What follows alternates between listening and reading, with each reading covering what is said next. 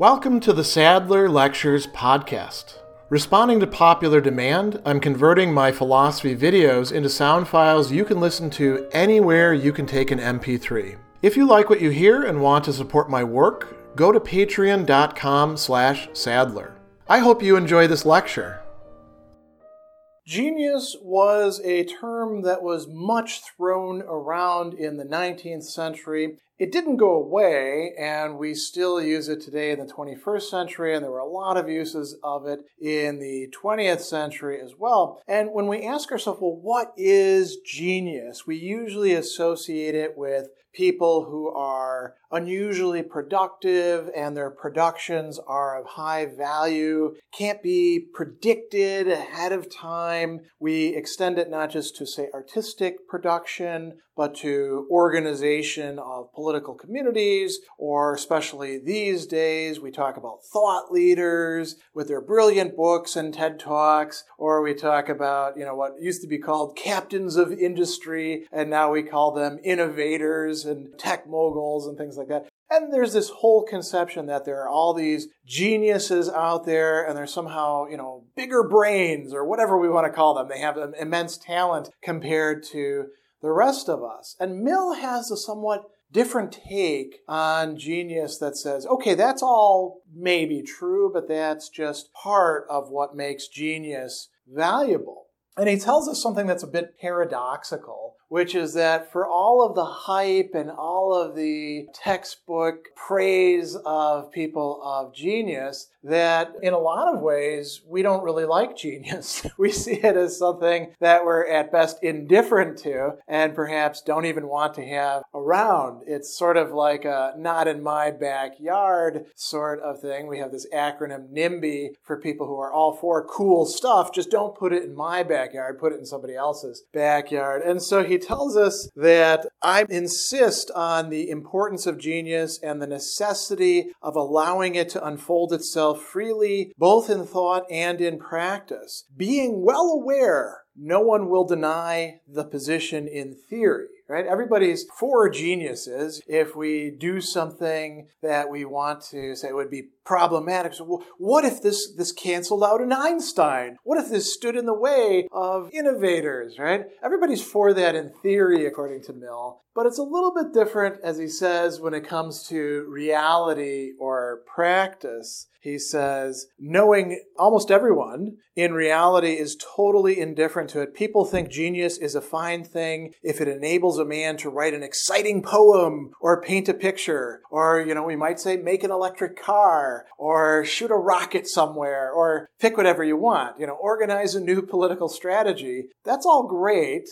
But how do we really feel about it? He says, nearly all at heart think they can do very well without it. We don't need geniuses coming in here and upsetting the proverbial apple cart, making waves, as we say, rocking the boat. Think about all these cliches, right? These cliches are examples of something that might have been the product of genius at one time, but we all use them, and we're really happy with that. We like things to be nice and even. When we want change, as Mill says in another place, we often don't want it because it's progress. We just want change for change's sake. And so there's a real risk of wanting genius and recognizing genius, but not for the right reasons. We're often indifferent to true genius. And what is really genius about? What is its foundation? Is it that they are these mysterious figures, and then out of the black box that is this person, as we see in movies all the time, something happens and they produce this amazing thing? I'm reminded of detective geniusing. For example, in the show Death in Paradise, it uses the traditional trope, which we see so often, also used in medical shows, like, for example, House, where you have the genius, the eccentric, unpredictable person. In the case of Death in Paradise, it's nearly always a white British person who comes in to the island of Sainte Marie and, is the DI, the detective inspector. In-house, it's this diagnostician who's kind of a curmudgeon. But what happens? They are the ones who can take in all the information, and then some sudden flight of inspiration comes, and they realize the pattern that they've been missing. They bring everybody in so we can do some exposition and walk them through it, kind of Sherlock Holmes style, right? And now, is that how genius actually works? No. I mean, it could work that way in some cases. More often, it's not quite so inaccessible. A great example of this is look at how Rainer Maria Rilke, a poet who was also interested in the arts, was the secretary for Rodin, learned from him, wrote about him. We could also talk about Lou Salome, right? And her book on Nietzsche. Nietzsche is considered to be this great genius. Where do these wonderful thoughts come from, right? Lou Salome tells us where some of these wonderful thoughts come from. Of course, she's kind of, should be classified as a genius herself. So Mill goes on and he says, this is too natural to be wondered at that people don't really care much about genius. Why? Because it's originality that makes a genius a genius. And he says, originality is the one thing which unoriginal minds cannot feel the use of, right? Originality in thought and action. So not just originality in a narrow band, originality in the way a person lives their life and the way that they put, ideas and experiences together. So what is the value of genius? If we backtrack a little bit in this chapter 3, he says that originality is a valuable element in human affairs. There's always need of persons not only to discover new truths and point out when what were once truths are true no longer, but to commence new practices. I'm going to pause on that. To commence new practices. Truth and originality don't play out only in the realm of the theory or the marketplace of ideas, but also in lifestyle, also in policies, also in organization. And he says, they set the example of more enlightened conduct and better taste and sense in human life. And then this allows people to model themselves. He goes on and he says that it's true this benefit is not capable of being rendered by everybody alike. There are few people who actually do this. He's not saying that every person who's deviating from customs, traditions, norms is thereby a genius. As a matter of fact, a lot of them are cranks and eccentrics, and some of them actually may be problematic in various ways. But he says the few persons, in comparison with the whole of mankind, whose experiments, if adopted by others, would be likely to be any improvement on established practice, are the salt of the earth. Without them, human life would become a stagnant pool. They introduce good things which did not before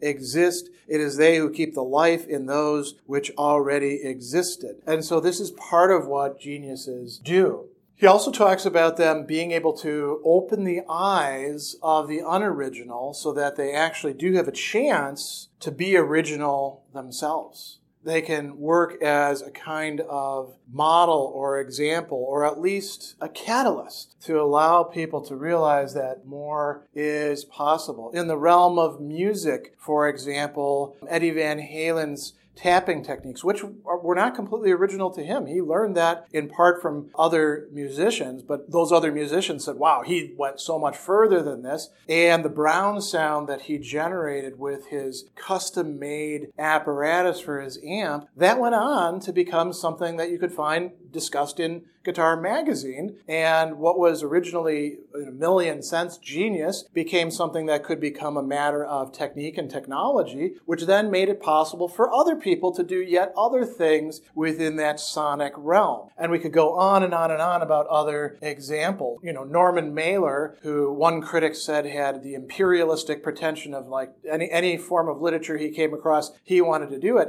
A lot of his stuff are flops, quite frankly. He is not the master of all genres that he aimed to be, but he did generate some good stuff in the process, which then made it possible for other writers to come along and say, I'm going to do something like this, but different. So opening the eyes of the unoriginal so that they have a chance at it. There are so many people, especially those in rather deprived circumstances, for whom seeing somebody doing something cool became a gateway to their own experimentation. They open their mind. So geniuses do that for us. It's not just that they write a cool poem, it's that they make us see that poetry could be a cool thing to do. in the 21st century. He goes on and he talks about not engaging in any sort of hero worship, which is a debased conception of genius. He says, I'm not countenancing hero worship, which applauds the strong man of genius for forcibly seizing on the government of the world and making it do his bidding in spite of himself. That's just kind of silliness, right? Dangerous silliness, of course, and degenerating and debilitating silliness for those who engage in it. But the genius, he says, can claim the freedom to point the way. The power of compelling others into it is inconsistent with the freedom and development of the rest, but also corrupting to the strong person themselves. But despite that, he says, the initiation of all wise or noble things comes and must come from individuals, generally at first from some one individual. The honor and glory of the average person is that they're capable of following the initiative and be led to them with his eyes open. So I may not be able to write like Roger Zelazny or Ursula K. Le Guin, but I can appreciate the genius of their works. Two authors, by the way, who are very open about promoting other authors to help them out. Le Guin, up until her recent demise, was doing writing workshops for people in which she would try to help them out, help them on the way.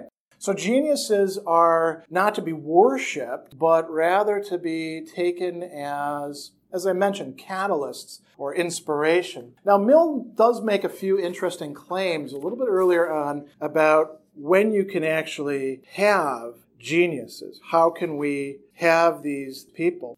He says that they need an atmosphere of freedom. So he says persons of genius are always likely to be a small minority. In order to have them, it's necessary to preserve the soil in which they grow. Geniuses can only breathe freely in an atmosphere of freedom. Persons of genius are, ex vi termini, more individual than any other people, less capable, consequently, of fitting themselves without hurtful compression into any of the small number of molds that society provides in order to save its members the trouble of forming their own character. This leads us to a dilemma. If they are in a rather traditional, even repressive society in which a lot of options are not available, if they're too timid, they will be compressed into these molds and their genius will not be allowed to develop. By contrast, if they are particularly vigorous and strong, they can end up becoming a target for society as being weird, eccentric, outside of the norms, and even being attacked by that very society. So Mill says that we need to have a society, as much as we can, that is open to the kind of experimentation that would be possible. And he says it's important to give the freest scope possible to uncustomary things in order that it may in time appear which of these are fit to be converted into custom. So geniuses are supposed to be accorded some special leeway, you might say, but it's not all that much greater than that accorded to other people if we're doing what Mill thinks we ought to do in terms of political organization, society, and public opinion. So he's arguing for the importance and value of genius and saying that we don't want to misunderstand it and see it just in this romantic idea of the black box who generates this amazing new thing and we don't know where it's coming from. Instead, we ought to look at it as genius comes from experimentation with life and from a robust marketplace of ideas and lifestyles. Special thanks to all of my Patreon supporters for making this podcast possible. You can find me on Twitter at Philosopher70, on YouTube at the Gregory B. Sadler channel, and on Facebook on the Gregory B. Sadler page. Once again, to support my work, go to patreon.com/Sadler. Above all, keep studying these great philosophical works.